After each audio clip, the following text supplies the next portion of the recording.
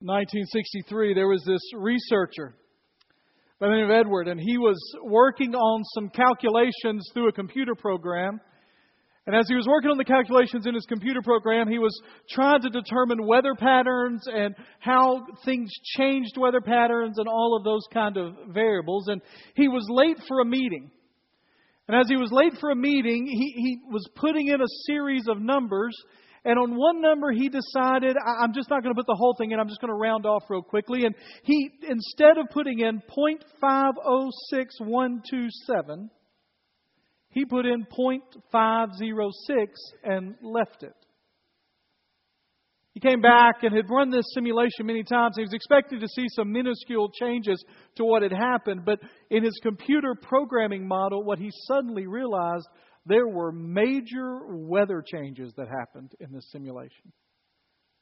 Major heat spikes, earthquakes, tsunamis, climate change, all because he forgot to put in three seemingly unimportant numbers.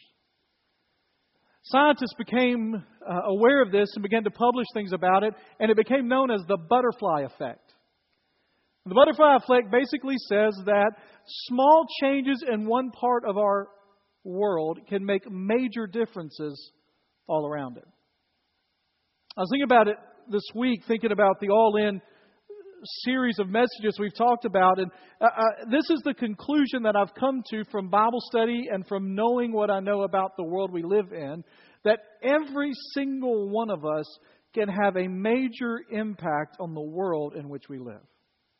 And the truth is, we are one decision, one risk, one thought, one idea, one moment away from making that difference. In fact, today, here's what I want to do. If you've got a Bible, I want you to turn it to Judges chapter 3. We're going to look at a guy who has a major impact in Scripture in one sentence. In fact, in the entire Bible, there are only 2 sentences about this guy, but the impact he makes in the one sentence is unbelievable. This is in Judges chapter 3, and it's one verse. It's the last verse of Judges chapter 3, and I think we've got it for the screen for you. This is it. After Ehud, which we're going to talk about him in a minute because it's a really cool story. It really doesn't have anything to do with what we're going to talk about, but I want to talk about it because it's a really cool story, all right? Shamgar, son of Anath, became judge. And he delivered Israel by striking down 600 Philistines with an ox goad. How many of you know who Shamgar is before this moment? Hey, look at that. We're learning today, all right? How many of you know who Ehud is? Oh, we got one down here. Thank you, Josh Norman. Good.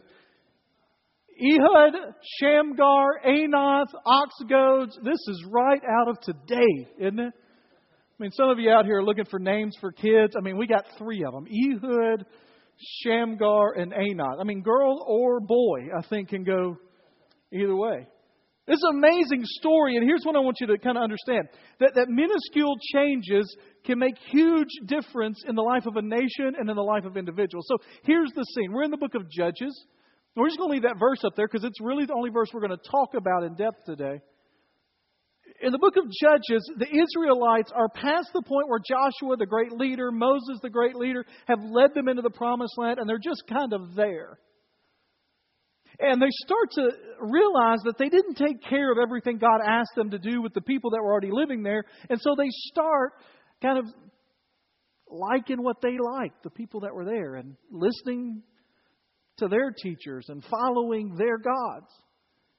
And throughout the book of Judges, you have this cycle where the people of God live for the Lord, and then they get bored with that, and they start living for something else. And as they start living for something else, they get in big trouble. And as they get in big trouble, they suddenly realize, wait a minute, I'm supposed to be living for the Lord. We're supposed to be living for Him. And so they call out to God and say, God, we need you, we need you, we need you. And God says, I've been here all along. Here's somebody to deliver you. God delivers them through a judge.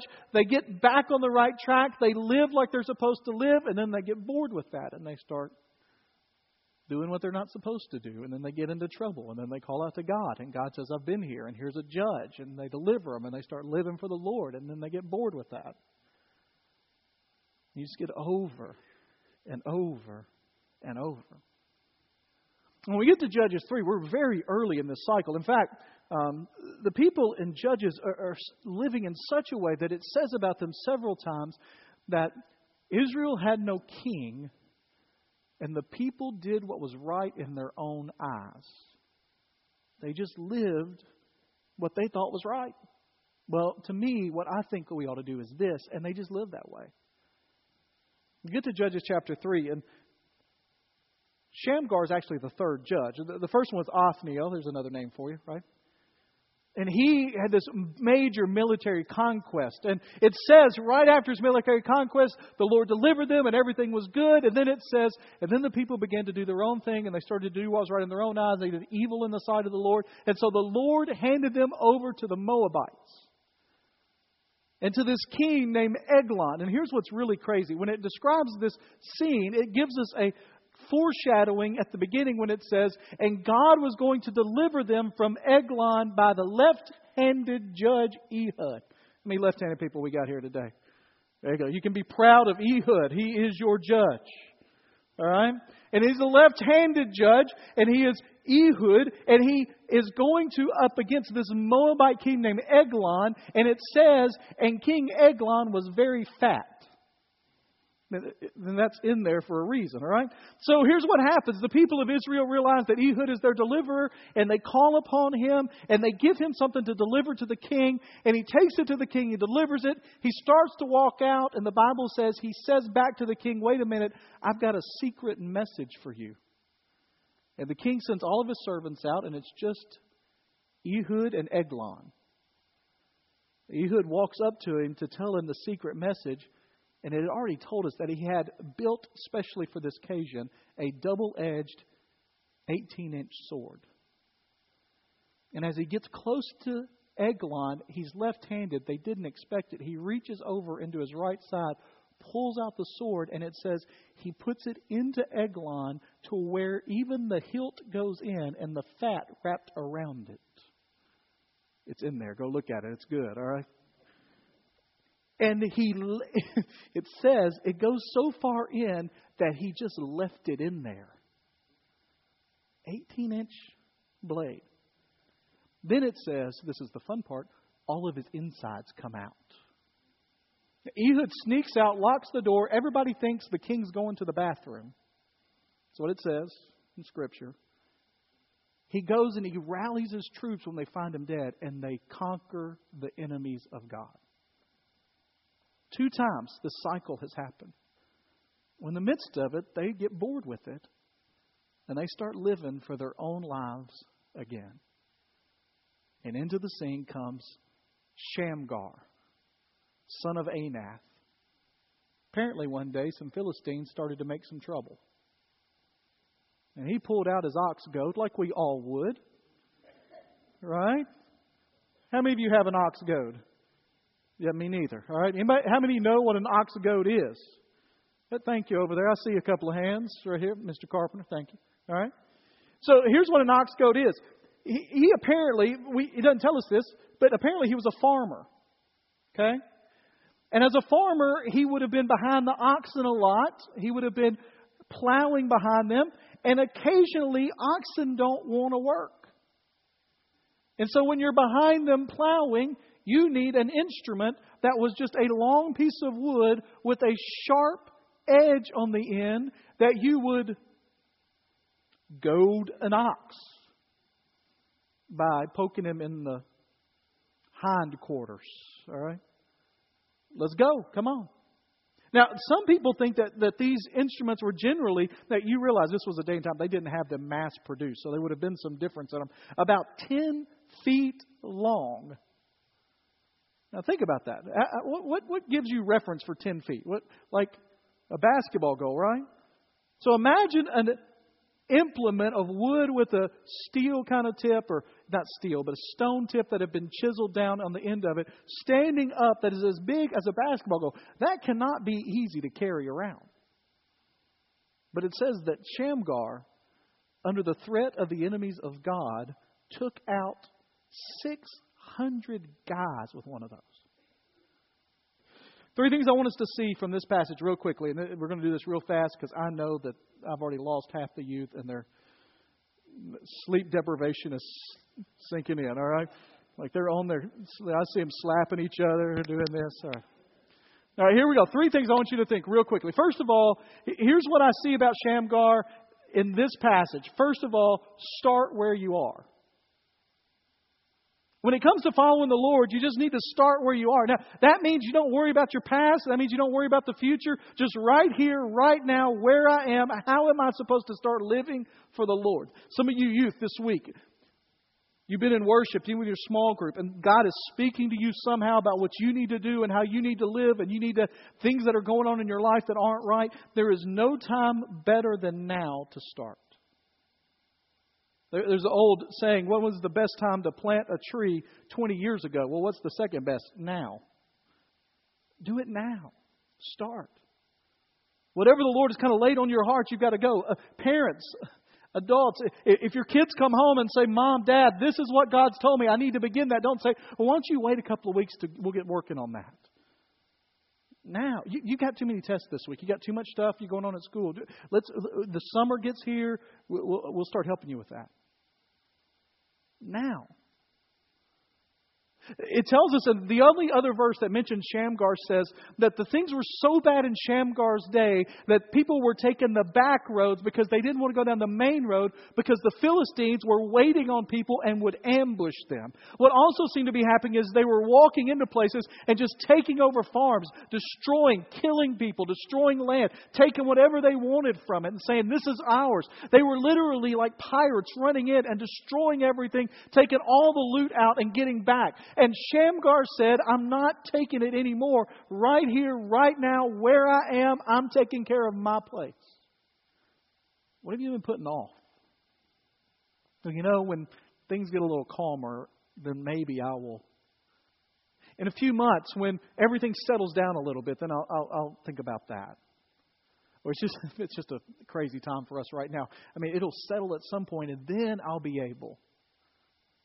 Shamgar didn't have any of those moments in this story of then I'll be able or someday. He didn't have the someday syndrome. He just acted.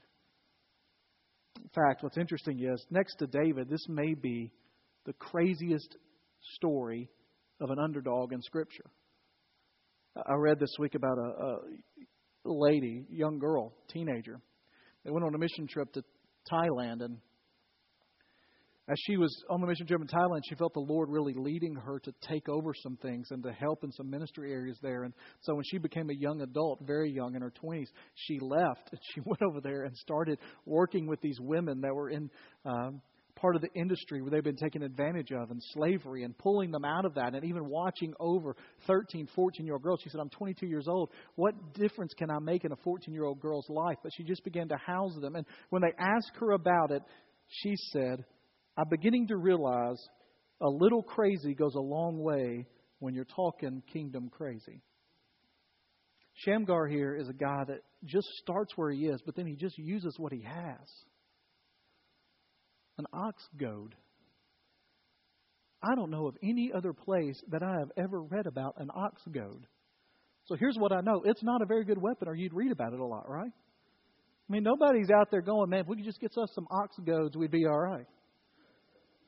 But he knew how to use it, and it was his. It's what he had. People looked out there, and I'm sure his neighbors were like, you're going to do what with your what? You can't do that. It's 600. He's like, I can't take it anymore. I'm going. That's what I'm supposed to do. I'm going to do it. Remember, some of you were here a couple of weeks ago. We talked about Jonathan and his armor bearer. Remember that? At least he had a sword going up there. This guy's walking around with a farm implement. Going after him. 600. I've tried to imagine in my mind what that looks like. I can't imagine it because I don't even know what the thing looks like. But I mean, 10 foot tall, just swinging that thing around. It's like something out of an epic movie here. He's used what he had. Here's what I'm going to tell you. This is true for Shamgar and it's true for us. God has given you everything you need to accomplish what He's called you to accomplish. And some of you in this room have believed the lies of the enemy that tells you you're not good enough, you're not smart enough, you're not pretty enough, you're not popular enough, you don't have this, you don't have that, you're not part of that group or this group, you can't make a difference because. Maybe the lies of the enemy are coming through parents, maybe they're coming through friends, maybe they're coming through acquaintances, maybe they're coming through teachers or coaches, but here's the truth. God has given you everything you will ever need to accomplish what He's called you to do. If you depend on Him. Now, I didn't say it's going to be easy. In fact, and many times it's going to seem impossible. 1 verse 600 are impossible odds. So just trust Him and do what He's called you to do with what He's given you. Most of us are like Moses. God calls us, or we think we ought to do something, but I can't do that. I can't speak. I can't talk. I can't do. God, how am I going to be the spokesman? I'm not very good at speaking. I read this week about a guy that visited with Martin Luther King Jr.'s family. And as they visited with his family, they got to looking at his report cards.